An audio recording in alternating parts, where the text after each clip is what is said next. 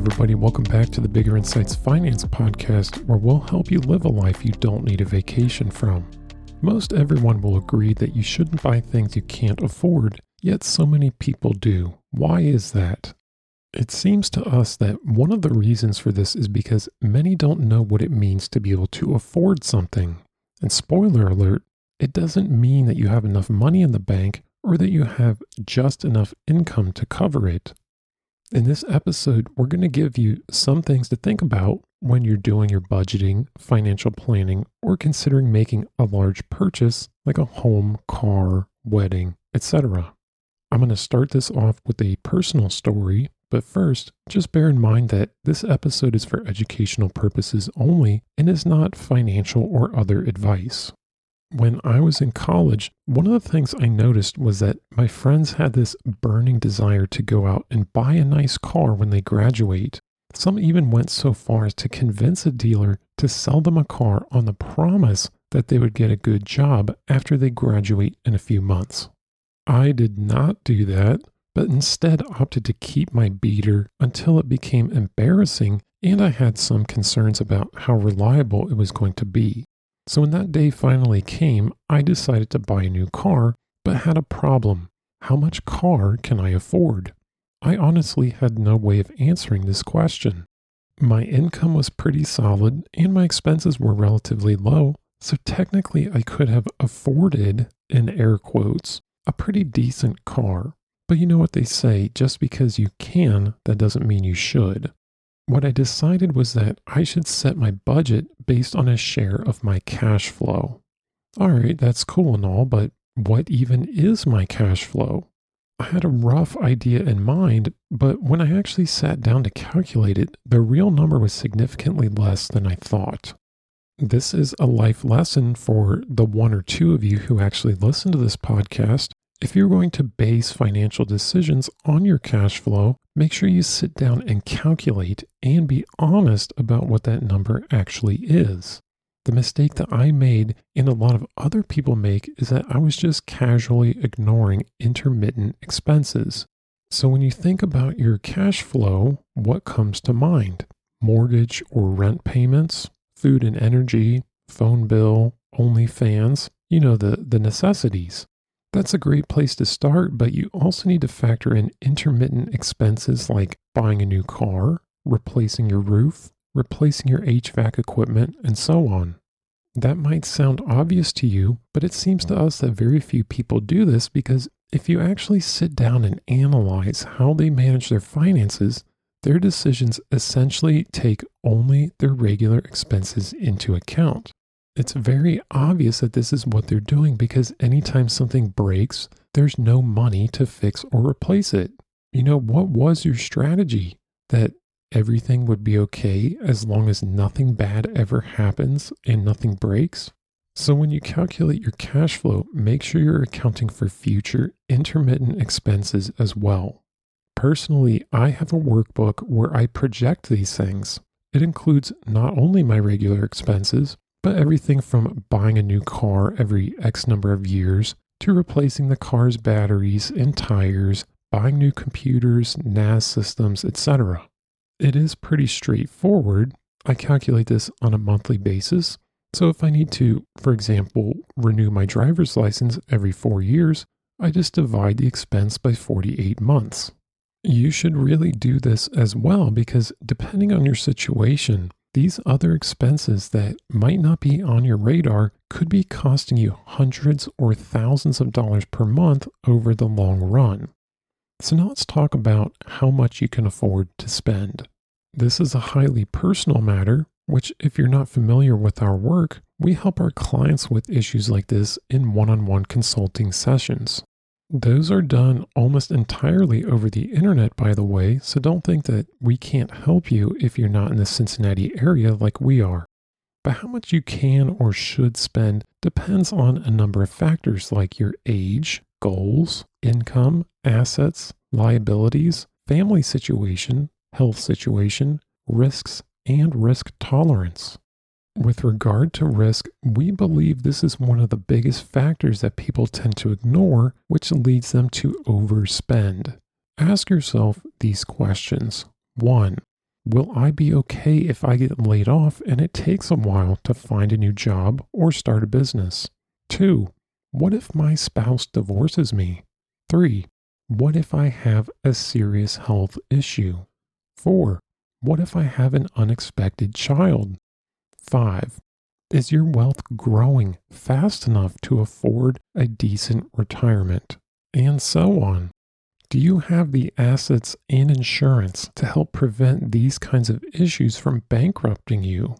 If not, we're of the opinion that you're already spending too much money because chances are you're going to run into some of these issues at some point in the future.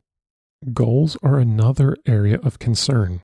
You may not have a solid financial plan, but you probably have some idea as to what you want or what you think your financial future should look like.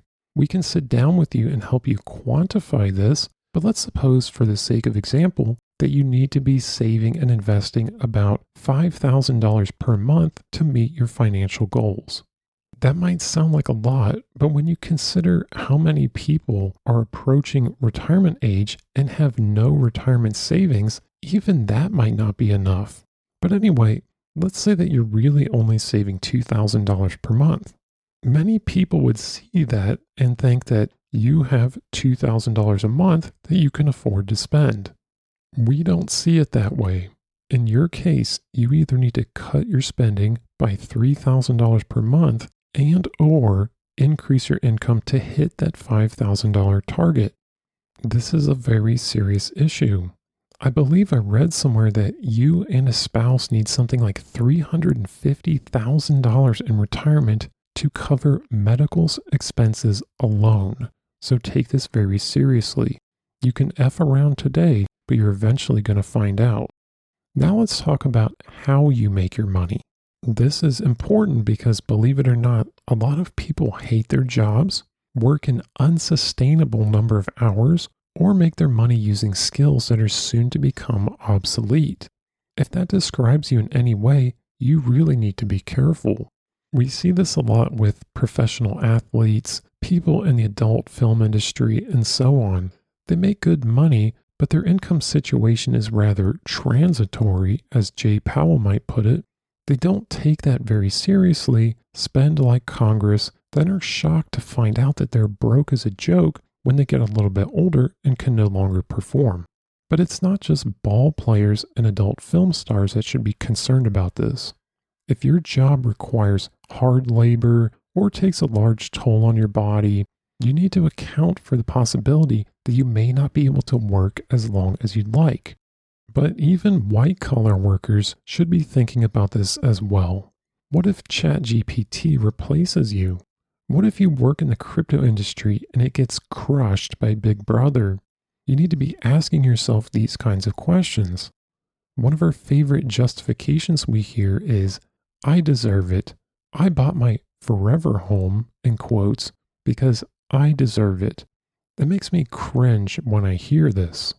Whenever someone tells me that they bought or they're buying their forever home, I'm thinking to myself, you're buying being forever in debt. That's what you're buying. Because what they mean when they say this is, yeah, I'm spending way too much on this, but I plan on being here for a while, and as long as nothing bad happens, in which case I'll probably go bankrupt and live under a bridge. That's what they're actually saying. But let me go back and talk more about working long hours.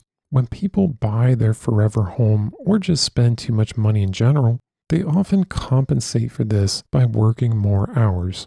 And we really don't like this strategy for a few reasons. 1, you're going to suffer from burnout eventually.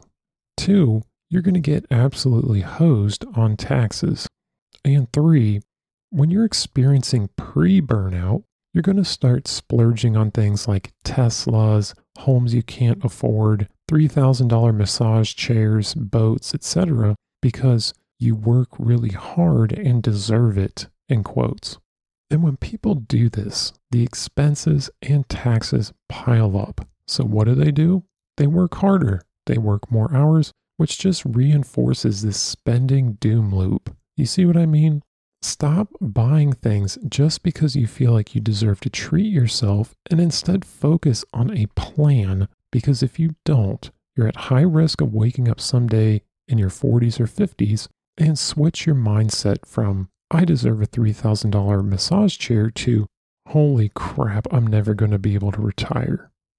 Now let's talk about need versus afford. Sometimes we see clients and others spending too much on things they need or they think they need because they need those things. The price becomes no object. Unfortunately, it is the case that at times we do need things that we can hardly afford, but that shouldn't be used as an excuse to drop the ball on your financial planning. So you might be living in an expensive area and spending half of your income on rent, for example. You might be thinking to yourself, well, I need a place to stay, so it is what it is. I can't get ahead because of greedy landlords. Well, it is true you do need a place to live, but is there really nothing you can do about it? Perhaps you could work extra hours or build a side hustle. Can you move to a cheaper area? Can you prepare your own meals rather than using DoorDash? These are the questions you should be asking rather than just say, it is what it is. And along these lines, are your needs actually needs or are they wants? Have you ever noticed how a lot of couples rush out to buy a nice 7-seater van or SUV immediately after having their first child, or in some cases before it's even born? Do you really need that? Does that expense actually make sense? Do you really need to buy a $1,200 phone every 2 years? Or a $2,000 MacBook to check your email, watch TikTok videos, and post bathroom selfies on Instagram? Probably not. So before you write off these expenses as fixed, check your assumptions. Of course, no one ever got rich by pinching pennies, but being wasteful isn't going to fulfill your dreams either. Now let's talk about dealing with salesmen, because they can be very effective at getting people to spend more than they should. A salesman's job is to make sales. It's your job to do what's in your best interest. When you deal with salesmen, you'll hear things like, oh, based on your income, your home should be about $450,000. Or, you can afford this $50,000 car. Or, if you're having trouble coming up with the down payment, take a loan out on your 401k. Or, your engagement ring should be 20% of your annual salary. Have you heard some of these before? The problem with this is that the salesman doesn't know your situation or your goals. His only concern is making the sale and whether you're going to be able to pay. If closing that transaction wrecks your finances, that's not on him, that's on you. One of the ways to help with this is to think about what you need and how much you should spend before you go shopping. This goes back to my situation when I was in the market for a car. I had some models in mind and a budget, and I stuck to it, salesman gimmicks notwithstanding. So when you go to the dealer to buy a car, come prepared, and if some new information comes to light, you can always sleep on it rather than make a knee-jerk decision. The second tip is to know who the salesmen are. A salesman doesn't always have sales in their title. As far as we're concerned, anyone who's trying to encourage you to spend money at their business is a salesman. There's nothing wrong with that, but the point is that you need to understand what their motivations are and challenge what they're telling you. So this will include insurance agents, realtors, mortgage brokers, bankers, and sometimes even professionals that should be looking out for your best interest rather than just trying to rack up sales. Sometimes we'll see doctors and lawyers, for example, suggesting services that you don't really need or that aren't appropriate for your situation just to make those sales. And you might not think of those people as salesmen, but they are. Take realtors, for example, making tens of thousands of dollars to list your home and show up at closing to take their check. I was talking to a realtor once and I asked him why so many buyers' offers do this little gimmick where they offer a high price, but with the seller chipping in closing costs. So an offer on your house might be $510,000, but you pay $10,000 for closing costs. And you'd think to yourself, well, what's the point in that? Why not just make it $500,000 because that's what it is? So I asked my realtor about this, and he gave me some BS reason that made absolutely no sense. The real reason is because that it inflates the sales price, which is what the commission is based on. So your realtor and the buyer's realtor have this little scam going where they try to pump up the price at your expense, which results in you walking away with less money. Now keep in mind that this person is supposed to be representing you, but again, they're salesmen. And if you're not following what I'm saying, here's how this little scam works. So if you accept that offer, the agents would split their commission on a $510,000 sale, even though the sale is really only for $500,000 on net. At a 6% commission, that allows them to scam an extra $600 out of you, the seller, for no reason whatsoever. And by the way, that might also mean more transfer taxes to the county depending on where you live. Aren't realtors great? They're just looking out for you. But seriously, someone really needs to investigate this whole racket, let's be honest. But anyway, tip number 3, be very wary of letting salesmen or financial gurus tell you that you should be spending amounts on your home, car, and other large items as a percentage of your income. One of the things that makes financial planning so tedious is that everyone's situation is different. So when a salesman tells you that you should be spending 30% of your income on housing, for example, if anything, you should see that as more of a limit rather than a target. But from our observation, people see these kinds of rules of thumb as targets, not limits. So if a salesman tells you that your engagement ring should be 20% of your income and you make $100,000, if you're like most people, you'd be thinking, what can I get for $20,000? We don't recommend these kinds of mental gimmicks because, again, everyone's situation is different. We hear this 30% rule for housing a lot, but that may be too much for your situation. Given your goals, assets, liabilities, etc., maybe you can only afford to spend 20%. Maybe you really can't afford 30%, but you'd be just as happy spending 20%, in which case, if you did spend the 30%, you would have an opportunity cost. If you're not going to develop a comprehensive financial plan, we're a fan of the following alternative strategy. Buy what you need and spend the minimum amount that you require to be happy, focused, and productive. Take everything else and manage it wisely, which is out of scope for this episode. That's a whole discipline all by itself. But trust me when I say that if you do that, you'll sleep better at night knowing that you have assets that are growing and providing you with income and stability in the face of uncertainty. That's something that you really can't appreciate until you experience it, but I promise you that it's real. We also hear a lot of this ancient principle of saving 10% of your income without exception. I actually read about this in the book, The Richest Man in Babylon, which is a great book. You should read that or listen to it on YouTube if you can't read. For you Friends fans out there, this was actually the advice that Monica's dad gave to her. 10% of your paycheck, where does it go? In the bank. Now, obviously, 10% is better than 0%, but this stuff really grinds our gears because what these gimmicks really do is they shut down the thinking process.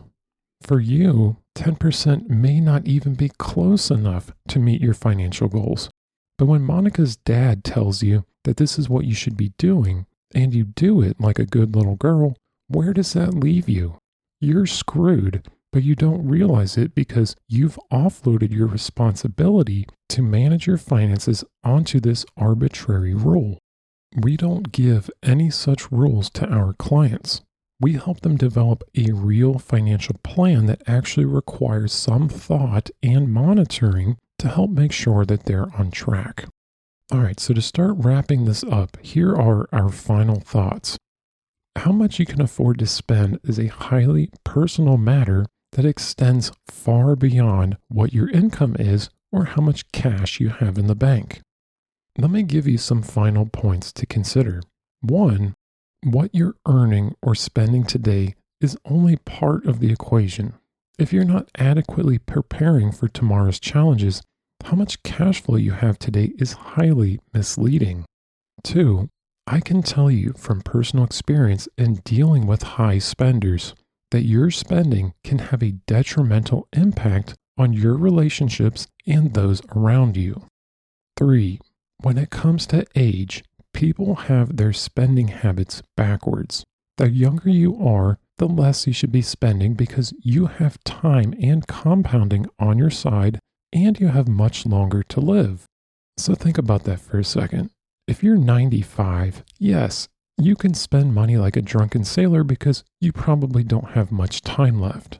If you're 25, you've got millions of dollars in expenses in the pipeline heading your way, so you should act and plan accordingly. Rather than listening to salesmen and financial gurus, you should be consulting with financial professionals to help you understand how your spending ties into your financial future. If you're having a spending or budgeting problem, we're here to help. We help clients like you meet their financial goals in one-on-one consulting sessions. If that sounds interesting to you, go to our website, biggerinsights.com, and fill out the short form at the bottom of the page so we can schedule your initial consultation.